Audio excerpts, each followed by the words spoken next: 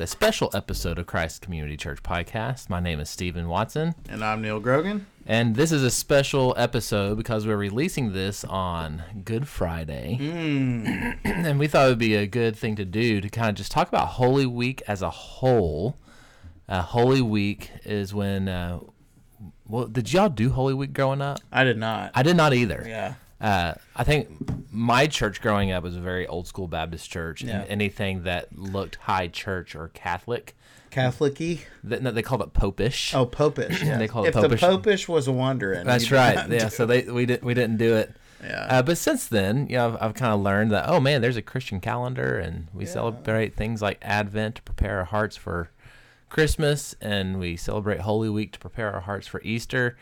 These are good things. Yeah, they're good things. They're things based in Scripture. They're following Scripture, and so we started paying more attention to them later on in my life, and we followed them as a family. Mm-hmm. So what we thought we'd do is kick off this podcast by starting on Sunday, this past Sunday, which had been Palm Sunday, and we're just going to go through the week.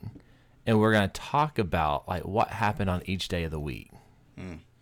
So what happened on Palm Sunday? Well, this is when Jesus came back into the city of Jerusalem since he rose Lazarus from the dead, right? Yeah, so that was in John 11, Yep. raising Lazarus from the dead. And so Jesus comes back. He comes in on a donkey, a colt. A foal. A foal, yeah. Just riding on one donkey, not like a foot on each. No, yeah, that would be kind of Aladdin-esque. Yeah, but, wouldn't it though? Yeah. Oh gosh. And I just had a picture in my mind of a blue Peter. Oh goodness. Oh gosh. The genie. Peter's the genie. Peter's the genie. No, he'd be a boo.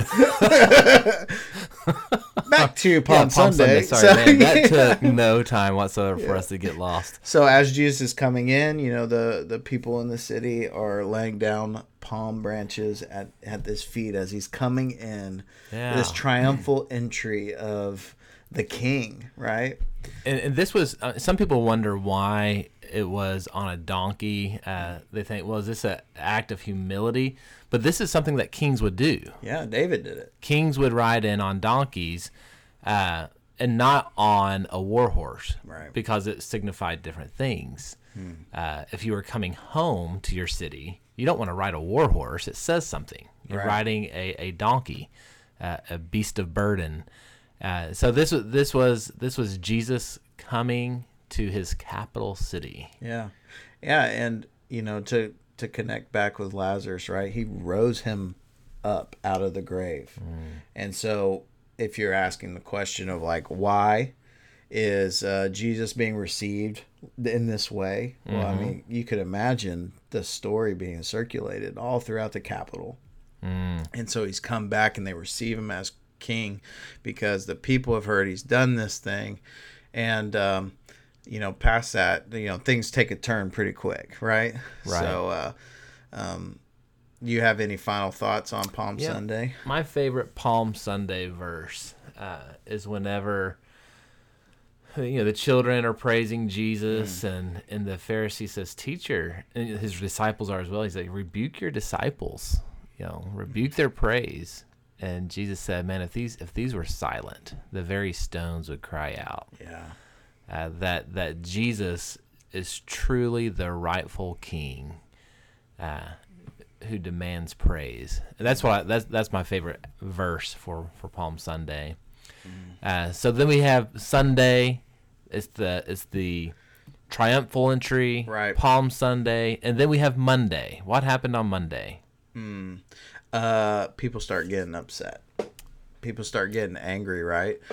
Because as this king has arrived, he's been received by the people, right? Well, that makes all these religious leaders quite upset because they're losing followers almost, right? So is this after the fig tree thing? Yeah, so Monday is the fig tree if I'm coming into Jerusalem. This is Mark. This is found in the Gospel of Mark. But Jesus is coming into Jerusalem. He curses a fig tree. And in Mark, they have what's called a Markan sandwich. Right. Where Mark will begin a story and then leave the story and then come back to the story. And the story with the cursed fig tree is like that. Mm-hmm. Jesus is looking for food. He goes up to a fig tree. It has no figs, so he curses it. Then he goes into Jerusalem, and he cleanses the temple. Right. He judges the temple. And then on the way back, the disciples are like, hey, man, that was a tree full of leaves that Jesus cursed, and now it's all withered. Yeah. And the idea of a Markan sandwich is that story in the middle, the meat of the sandwich, helps to give you a clue to the understanding of the broader story. So why did Jesus curse his fig tree? I think it's because Jesus is the rightful authority. Yeah. He is the king. And if Jesus wants a fig from a fig tree, it doesn't matter if it's in season or out of season. That tree's going to give him a fig. Right, by his word. By his word, because he's the creator. Yeah. I mean, he stopped the seas from roaring and controls the wind with the word of his voice.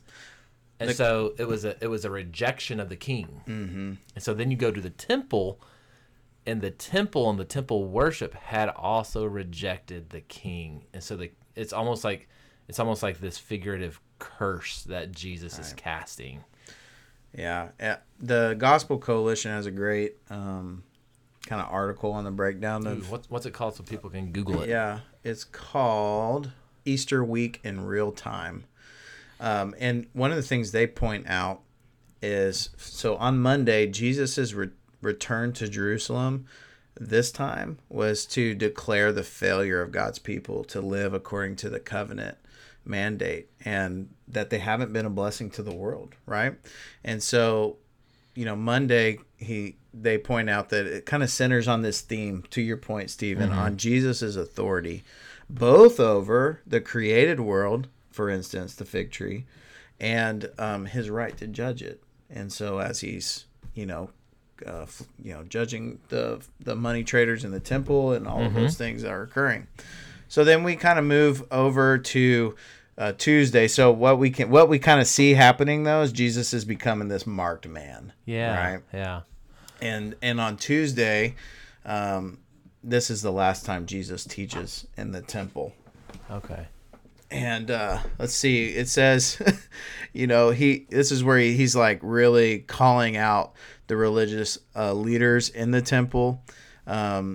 He tells them he doesn't believe that they have any authority over him, and he spends the rest of the day teaching people God's word. You find this account in Matthew 21, 23 through 26, verse 5. And he is brutal on them. You whitewash tombs. Yeah. You brood of vipers. He gets after that booty. But it is also one of those things of like, what does Jesus get angry at? Yeah. Jesus gets angry at people keeping others from God. Yeah. He gets angry at his leaders who are supposed to shepherd his people, leading them astray. Yeah. And so he's ticked. Yeah, and in Mark 10, I believe it's verse 45. Jesus again is talking to religious leaders, and he says, basically, he's talking to the disciples, and he's talking about leadership specifically. Mm-hmm. And he says, when you lead like these people, basically, that's how the Gentiles lead. That's not how the people of God walk out. And we're to be servant leaders. That's kind of our first encouragement towards servant leadership. And so here again, who is he judging? Well, he's judging these leaders. You don't have authority over me. I have authority over you. And in fact, you're abusing your authority over others. Mm-hmm. And this is kind of what sets the Sanhedrin over the top. Yeah. And so they in Mark 14, it says they're now seeking how to arrest him by stealth and kill him. So they've made the decision now, right? Yeah. And so that, you said that's on Tuesday? That's on Tuesday. Yeah, and then Wednesday's kind of a lull day, not that it was eventless, but we just know less about that. The week kind of begins with a bang with the triumphal entry, with the cursing of the fig tree, the cleansing of the temple, And then Tuesday and Wednesday, there's more of the intrigue behind the scenes and some teaching. But then Thursday begins to happen. And then Friday, of course, is Good Friday.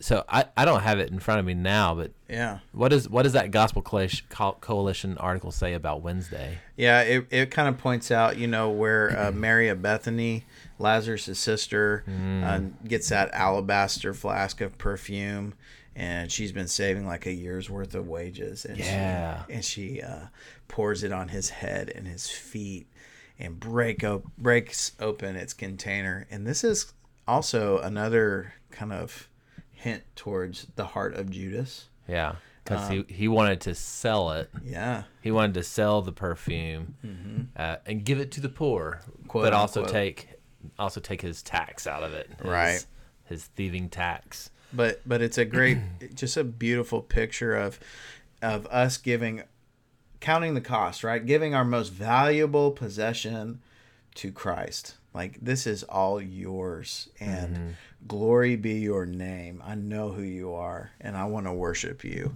But she's also, what's really kind of cool about this is, and they pointed out, it's almost like she's preparing him for burial, by putting the perfume on him, like the honor and the kindness. It's a beautiful picture of worship, right? Mm-hmm. And Jesus is still, right? He's not fired nobody up right now. Although their anger is boiling over against him, he's still on Wednesday. And that day is spent with people and ministering to them, Well, and the way the Jewish days worked is oftentimes the new day would start at twilight. Right? And so twilight on Wednesday is kind of counting as Thursday. Right. And so when we get to Thursday, that's a big day. Thursday begins the big day, because that's the day of the Lord's Supper. Yeah. And for us, Protestant Christians, the Lord's Supper is huge. We celebrate the Lord's Supper every worship service week, every worship service we have. And the reason is Jesus said, "Hey, this is yours. Do this. Do this in remembrance of me." But to talk a little bit about the Lord's Supper, like what celebration? What were they celebrating at that time? Yeah, so the Passover meal, right? So, which is a Jewish festival that takes us back to Exodus, when as the plagues are occurring in Egypt at this time. There's the last plague that is what spurs Pharaoh to let the people go, which is where the firstborn is killed. And the picture is whoever has faith in God and his promises, put this lamb's blood over your door, your post around your door. Yeah. I can't remember the term. Doorpost. Okay. You had that. No, nailed it. So put it over there, and when the angel of death sees the blood of the lamb, it will pass over your home, and the punishment is not taken. Yeah. Right. And so, man, this is like the festival for Jews. It makes me think of John the Baptist and the baptism. Oh yeah. Right? Of how the Gospels are oftentimes bookended with John the Baptist saying, "Behold the Lamb of God who takes away the sins of the world."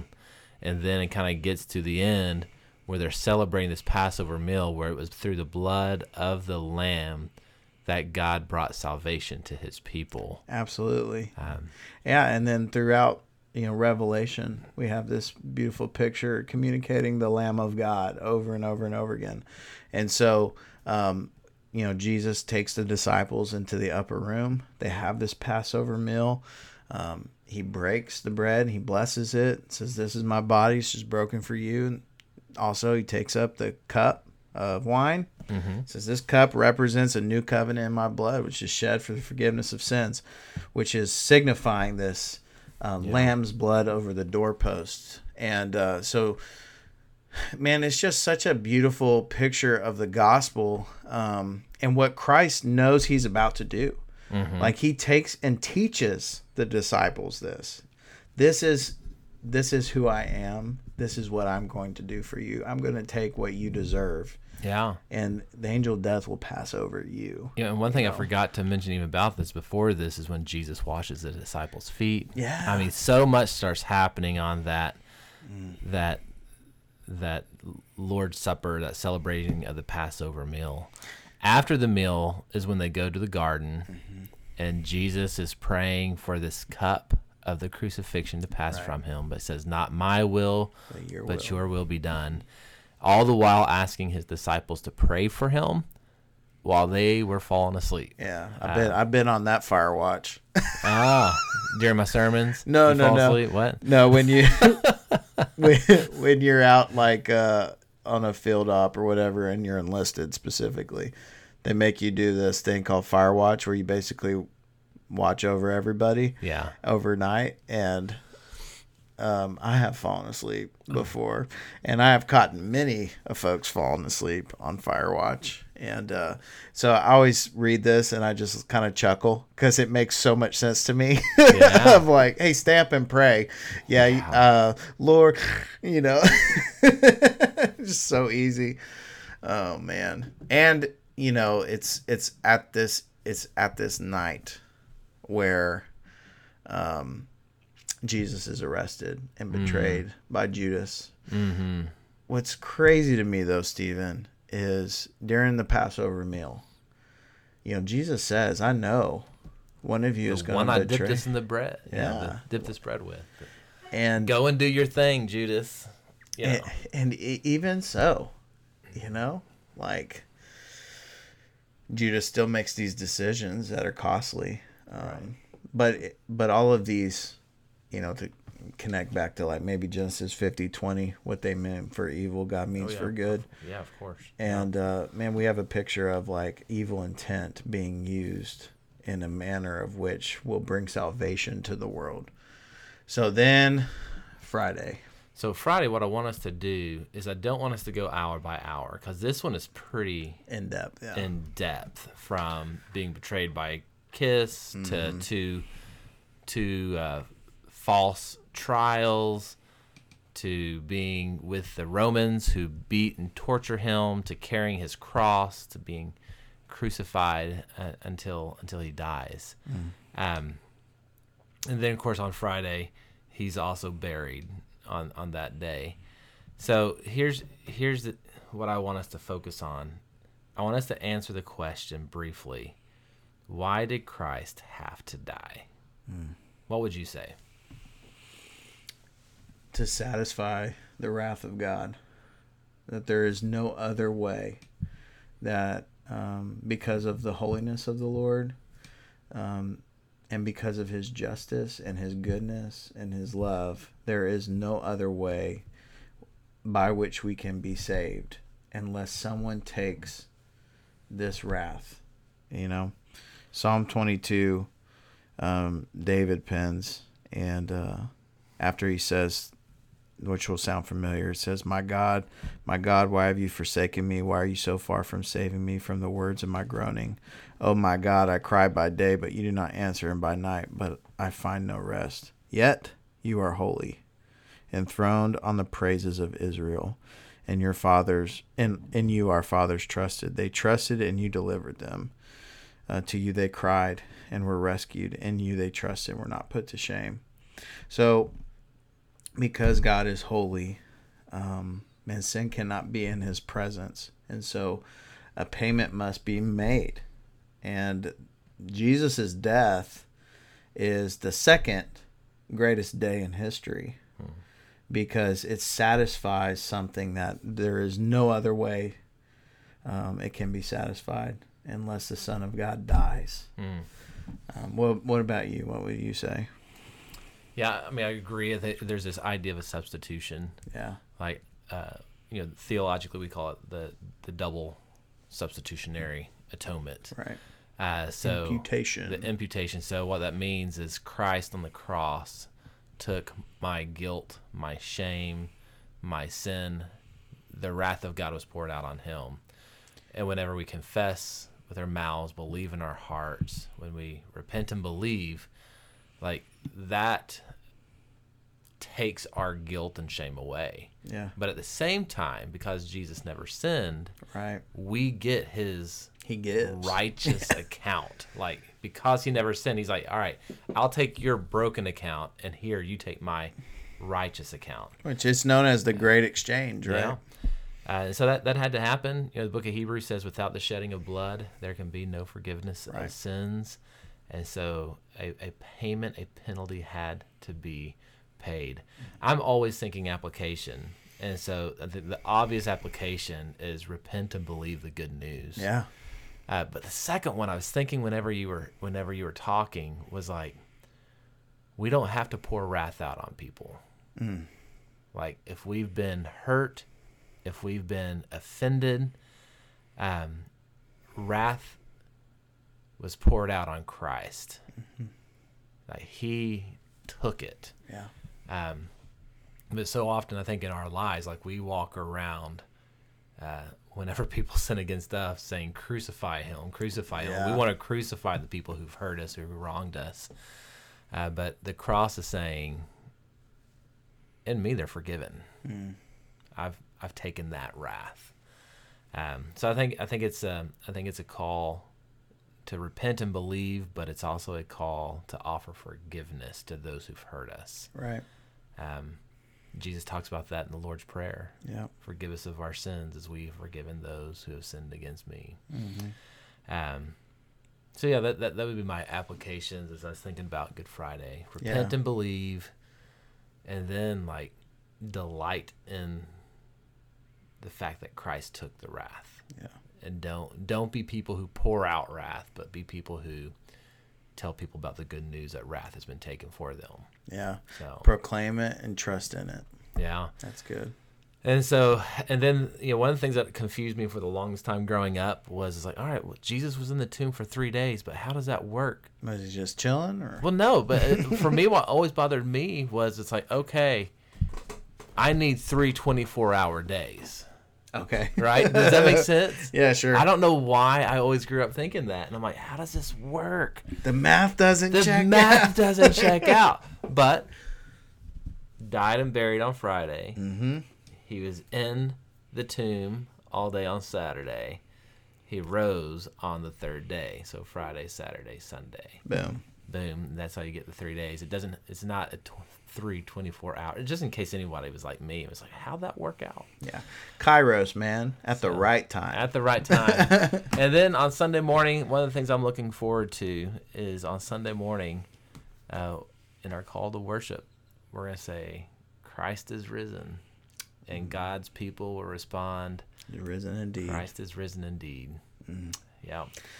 Man, what a and we would say Easter Sunday is the greatest day in history. Yeah. Right? No doubt. Yeah. Without a doubt. Yeah. So, man, we get to celebrate the resurrection of our Lord Jesus, who conquered sin and death, who conquered the grave, who has set captives free by his work and his work alone. And that we are given a gift of faith to exercise in him and to trust in him and to be able to turn from sin and turn towards his righteousness that he's bought for us. So I know Stephen and I would encourage you guys, make sure you're there Sunday morning to celebrate the Lord's rising from the tomb, you know. If you don't have a church, we'd invite you to ours at 110 Mountain Lion Road. We're going to have one service at 10:30 a.m. outside. Outside. That's right. Stephen's been working tirelessly to make sure it's all good to go for Sunday morning. I think it's good to go. I think we're squared away. Yeah. All right. Well, until next time, this is Christ Community Church Podcast. Have a blessed, holy week as we prepare our hearts for Easter. Amen.